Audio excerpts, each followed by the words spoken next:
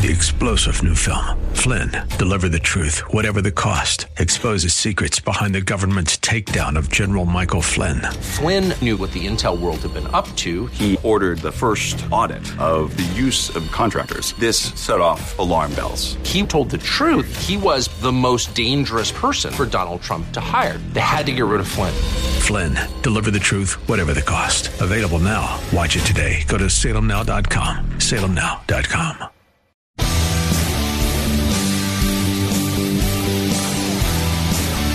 Are you looking for truth from God's Word that you can understand and apply to your life? You'll find it today on Make It Clear with Dr. Stan Pons. Listen now as Stan makes it clear.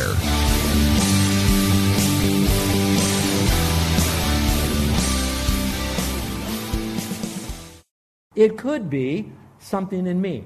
So for a moment, just look, I want to enjoy Jesus. So if you want to enjoy him, find out what's in you that's hindering you from enjoying Jesus, that's about you, and not blame others. We're going to talk about that in a moment. The third is to accept his invitation. Now we talked about, he said, come unto me, all ye that are labor and heavy laden, come unto me and I'll give you rest. We got that. But he also says, you that are thirsty, you come to me. So I have a God who says, I don't care how broken you are, or I don't care how lost you are. He says, I'm inviting you into me. I'm inviting you into my presence. I want you and me to be together with no walls. And so it's so neat to know that you have someone who wants you to be there. Let me ask you a question. Has there ever been a time in your life that you knew a lot of people were being invited to something and you weren't invited to that?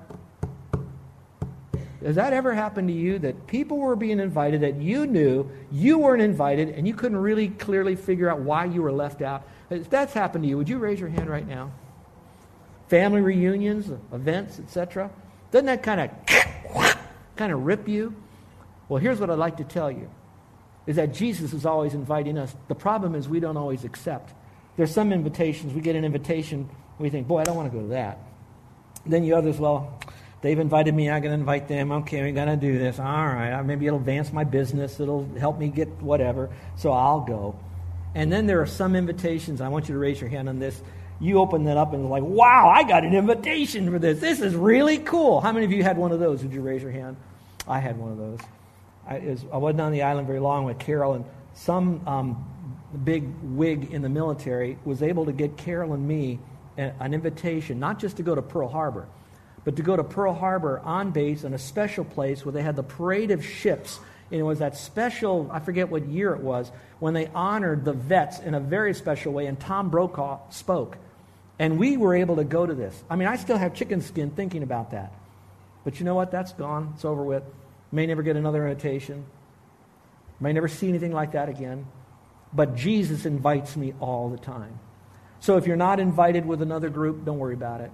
Jesus is inviting you, and that's how you have relationships. So accept his invitation. And the L is look to his leadership. Remember that all that you're doing in life, you got to follow his leadership. If you look at the passage that we've been studying, and I can look up here for just a moment, even though you got Peter and the gang out there, if you watch, Jesus is still giving the directions. Cast the net. Come over here. Let me give you this. You need to do this. Feed here. Shepherd that. Follow me. So he is still the leader.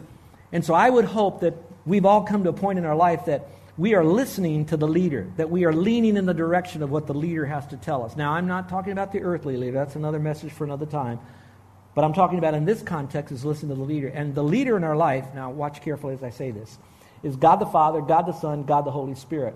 And the way we know who is leading us, not so much is it God or is it the Spirit or is it Jesus, who is it? Is it of the Godhead leading us and not some other secular world force that's out there, is going to be found right in here. And so he does want to lead us. And perhaps, as I thought about this, isn't it interesting that when Jesus says, cast the net on the other side, they followed the leader and they got the result. And I'm wondering if all of us, in some measure, we have this feeling of emptiness in our life because we haven't followed the leader. We've tried to sort it all out ourselves, and it didn't happen. Now, I'm not telling you that you cast your net on the other side, that you're going to get rich, you're going to get over cancer. I'm not talking about that. I am talking about, watch this, the feeling, the inside sense of place, as we say here in Hawaii, when you did what God told you to do. How blessed that really is. That's the result that we really want. And he promises that. So again, come and have breakfast. Come and have fellowship with the Lord. Spend time with him. Love him with all of your heart, soul, and mind. All right, to conclude the message, we're going to give you the last 2 points of how to repurpose your life. I put down here, tend my lambs, or you could say feed his people. That's easy for you to remember. That's why I put it down there. But I'd like to open it up a little bit. So if you will, follow along in your scriptures now. This is John chapter 21. There are Bibles in the racks underneath the chair in front of you. Grab one. I'm using the New American. So let's look here in verse 15. We'll pick it up there. So when they had finished breakfast, Jesus said to Simon Peter, Simon, son of John, or Jonas, as you see in other parts, do you love me more than these? I want to pause for a moment. I wish I had weeks to teach this passage because it's so rich, but I need to help you understand something. There were 7 guys there, and Jesus could have easily said, hey, John, listen to me. He could have said, the whole list is the guys that are here. Thomas, listen to me. Nathaniel, listen to me. Listen, Nathaniel, Nate, you listen to me. He didn't do that. He picked out Peter. Have you ever wondered why in the world did he pick out Peter? That's a legitimate question. He could have talked all, but he picked out Peter. I'm going to give you my opinion. Besides the fact that Peter seems to be the one that talky, and like some people like to say that he had a mouth that was shaped like a foot because he kept putting his foot in his mouth all the time, we might get all of that. If you also do a deeper study, you're going to find that his name, Peter, was first Simon. That looks more like his old life or his life apart from following Christ even as a believer. And that when Jesus wanted to say something special about Peter, him being a special person in his new life that's in Christ, he would use the word Peter. And so he made the distinction between Simon and then Peter. Oddly enough, in this passage, you'll notice that John keeps referring to Peter as Peter, and he doesn't refer to Peter as Simon Peter, because John is writing this after Peter got the Holy Spirit and after Peter began to fully follow the Lord. And so now John and the rest of the boys saw him as Peter because that's the new life that Christ created for him. But Jesus is calling him Simon here, all right, son of Jonah here. But even in that, I don't think that's the reason he was doing this. I believe he was doing this because from the very beginning, in the mind of God, God knew that Peter was going to be divinely designed as an influencer, as a leader.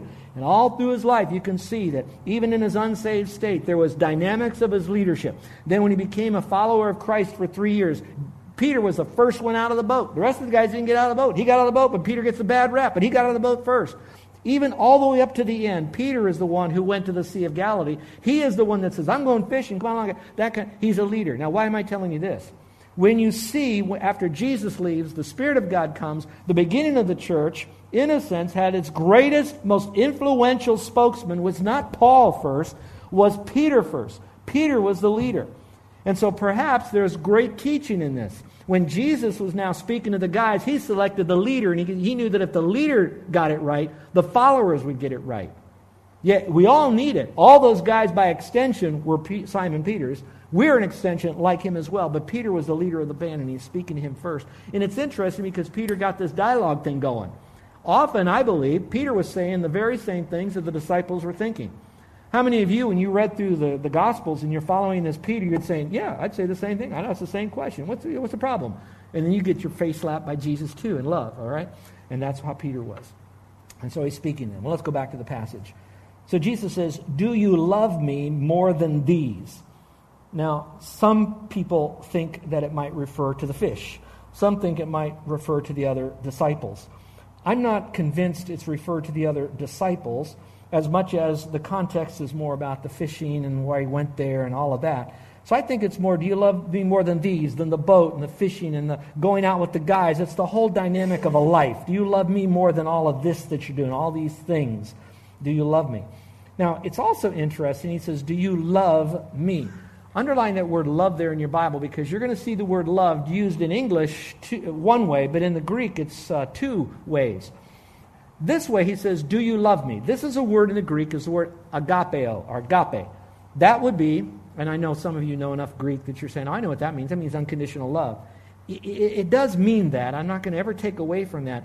But it means far more than that. It means an unconditional love that has the response of complete surrender to, a dying to self to make that other person's life better. Completely surrendering, committing to that person. So if I love my wife, and I love her with agape love, it's not just I unconditionally love her the way she is. I am also saying that I am unselfishly going to give up my life and every part about my life to add value to her life to serve her. So what he's really saying now to Peter, Simon, in this case, he says, Simon, do you love me unconditionally with a sense of forceful commitment and surrender to me and to what I want you to do? That idea, unconditional love. It's kind of a technical term rather than an emotional word. It's an action word rather than a feeling word. All right? Let's go a little bit further.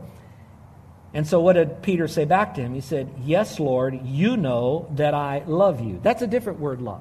That's the word filial love, and I'd like to make it more contemporary, and I'm going to call it an affectionate term. Lord, I show you affection. I affectionately love you. In other words, you're like my brother. It's like we have some things in common. We're close, all right? But it's not that unconditional, full surrender of a commitment to you. Yeah, I'm more affectionate to you than I am to a tree, that kind of thing. But not to the point I'm fully surrendered to you. So it goes on a little bit, and Jesus said the second time, Simon, notice he didn't call him Peter. He says, do you agape? Do you fully, unconditionally, do you completely surrender in a committed way, love me? And Peter said, Lord, you know that I love you. Now go back to verse 16, when Jesus said, do you love me? In verse 15, he says, do you love me more than these? There's a little, you might say, yeah, I love you more than this, but maybe not more than that. Did you catch it? This is very technical now. Do you love me more than that? Yeah, I do love you more than that. All right? It'd be like me telling my wife, I love Carol more than I like Brussels sprouts. Okay? You see, what a big deal is that? But when I say I love you, that means I love you and everything else doesn't matter. I love you. That's why Jesus says, do you love me? Not more than these. Now, strictly, do you love me? Okay. Then he goes on to say, oh, Lord, yes, you know that I affectionate you. I have this affinity to you. I love you as a brother. Okay? And there's that connection there. And he said to him, shepherd my sheep. Now look in verse 15. This gets really cool too. Now this is often not brought out, and I don't mean to bang this over your head, but as I went through this study on the word tend and shepherd in the New American, and you can find it in your own Bibles, but tend and shepherd, verse 15 says, tend my lambs. This says, shepherd my sheep. So what's the difference between tending and shepherding? There are actually two different Greek words. The first word, tend, is a word that's often used by shepherds to primarily do two things. Was to make sure that the sheep were well fed, and secondly, that the sheep were protected from any animal or anything that would cause them to lose their life. So when you hear the word tend, you kind of think, oh, tend, oh, come here, little baby. And you think of the caring aspect. That's a part of it. I don't want to put that aside too far, but I want you to know it's more than an emotional thing. It's where that you are committed to the life of that sheep, that you are going to feed that sheep and you're going to protect that sheep. You got that? Now, the next word is shepherd. That's the word that's also used as pastor. So now it expands it from just taking care of feeding them and making sure the wolves don't get them. Now it's the taking care of them, making sure that they're healthy, making sure that their environment is going to nurture them, that this sheep will grow up healthy and will be a reproducer and will be able to provide itself. And so I'm going to shepherd the sheep. Now, when you look at the passage, the first part says lambs. Verse 16 says sheep. Now, there's a difference between lambs and sheep. For me to answer that, I want you to go to verse 17 now, and I'll come back to that. He said to him the third time, Simon, son of John, do you agape me? And this time, it's a little bit different. Now he says it, do you affectionately love me? So Jesus kind of dialed it down a little bit from do you unconditionally love me? And now he's using Peter's word. And that's why Peter was grieved. Because he said to him the third time, do you love me? Using a different love word there. Are you going to be like a brother to me? And he said to him, Lord, you know all things. You know that I, again, affectionately love. And Jesus said to him, tend my sheep. So follow in your Bibles. You look at the Bible now as I kind of draw your attention to some words. Tend, shepherd, tend. So twice he says tend, which means twice the emphasis is upon feeding and protecting the flocks. So keep that in mind. So we want to make sure, if you're going to be those taking care of the next generation Christians as a discipler, that you want to make sure the people you're trying to influence, starting with your family and your extended family, through your Bible study group, through people that are in your life, that you are making sure they are getting the Word of God. It's clear, it's correct, it's simple, it's edible, and it's affecting their lives. But you're also making sure that they are not around the teaching that's going to harm them spiritually. Then the word shepherd is, you're going to care for them when they have a loss of a loved one, when they're feeling pain, when they're going through some issues in their life. You're wanting to make sure that their environment is the kind that will nurture them. Keep that in mind. Now let's look at the terms. He used the word lambs in verse 15. He used the word sheep in verse 16. In verse 17, the word sheep is in a little bit different spin, and it's the idea of a deer sheep. All right, so now we have lambs, sheep, and deer sheep. Now, folks, I don't want to split a theological here. I'm not trying to wow you with some deep stuff. I could even be wrong in what I'm about to tell you. I don't think I am, but I want you to think about this for a moment. There is a choice between lambs and sheep. Lambs are the young ones, the baby ones. We're going to talk about age, physical age. So if I want to draw a parallel application, it might be that we who are wanting to be fully devoted followers of Christ, we need to remember that there are going to be lots of young people around us, children. And God is telling us by extension that we need to feed those children physically and spiritually. We need to protect those young children physically and spiritually. At the same time, we need to nurture them to make sure their environment is healthy so that they then can eat and they can then see what the dangers are, so they're growing up to be good reproducers, so to speak. So I speak to all of us here that as a faith family, in a way, God gave us this truth as if we're the Peters today and we're going to be the leaders on this island. And one of the areas that we're going to lead is to look at our own children. Are they getting the very best spiritual food they possibly can, given by the best equipped spiritual influencers, starting in the home, bleeding over into our Sunday school or special times in the morning, and then what are we doing to own that for ourselves?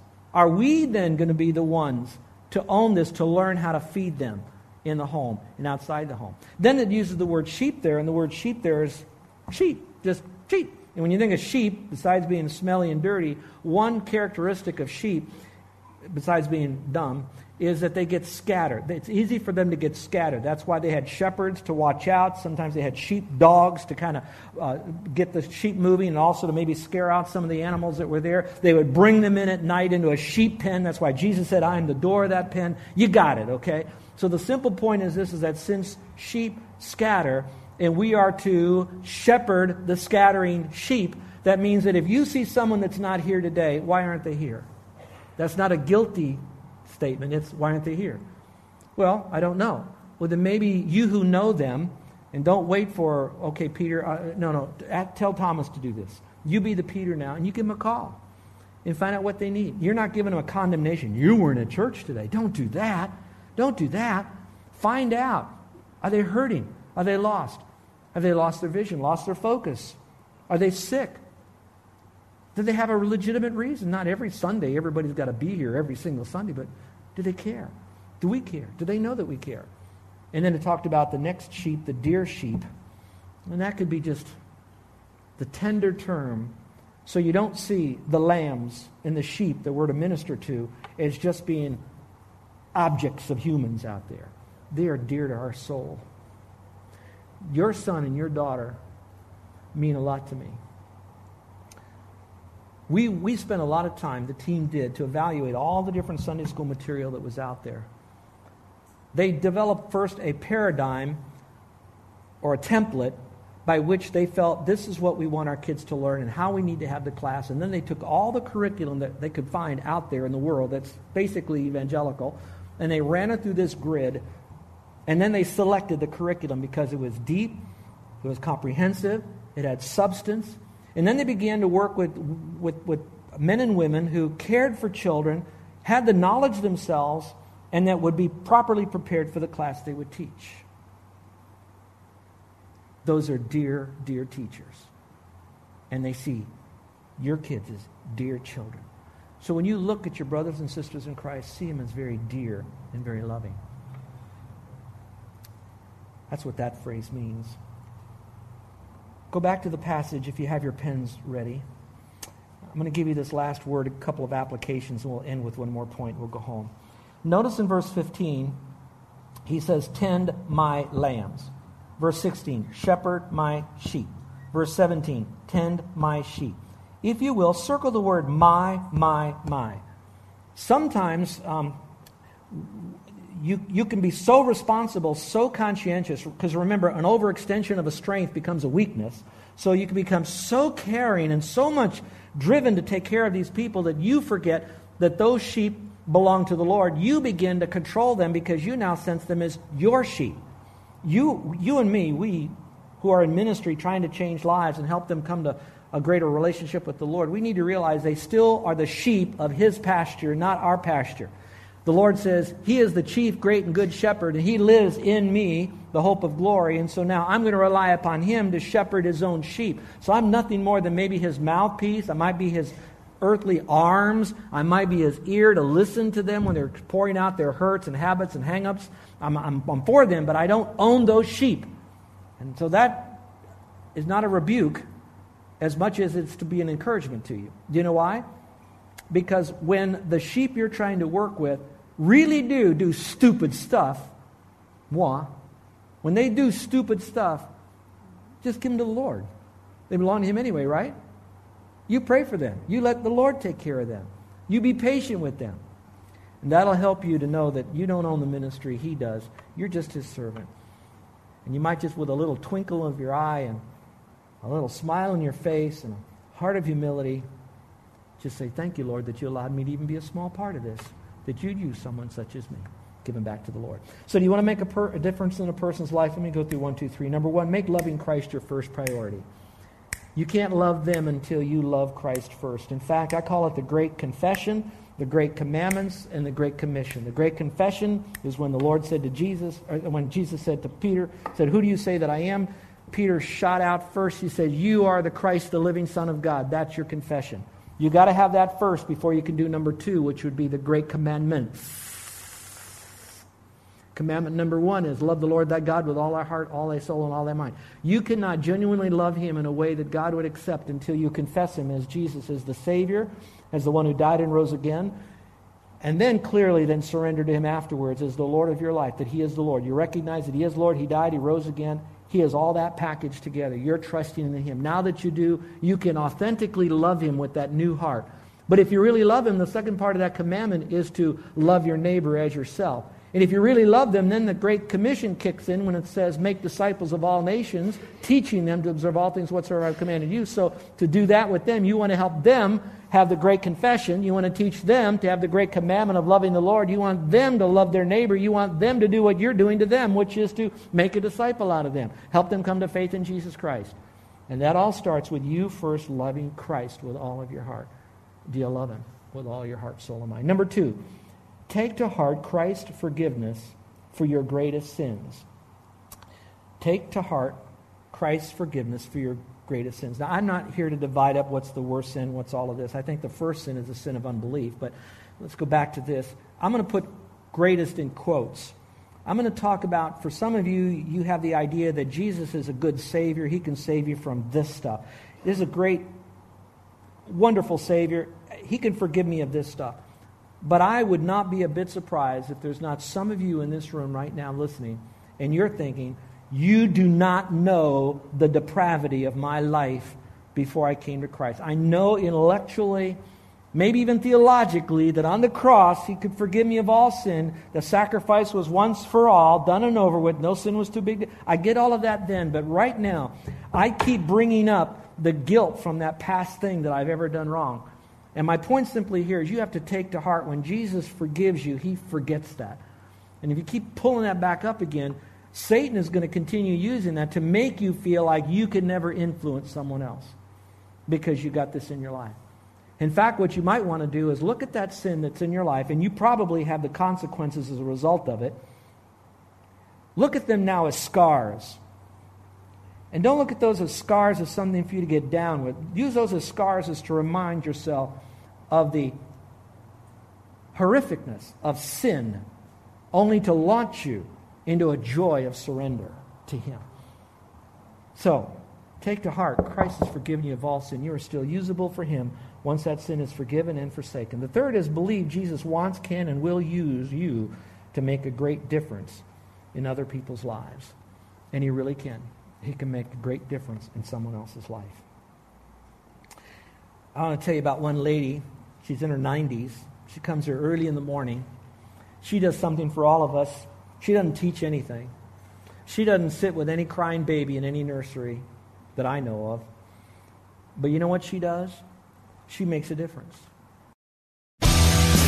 You're listening to Make It Clear with the teaching of Dr. Stan Ponz, founder of Make It Clear Ministries. Make It Clear is dedicated to taking the Word of God with clarity into every person's world. It is the support of listeners like you who make the ministry of Make It Clear possible. You can provide your tax-deductible gift to Make It Clear online by going to makeitclear.org, or you can mail your gift to Make It Clear, P.O. Box 607901, Orlando, Florida 32860. Thank you for helping us make it clear. If you would like to have Dr. Ponz speak at your church or event, please send us an email at tellmemore@makeitclear.org. Thank you, and remember to make it clear.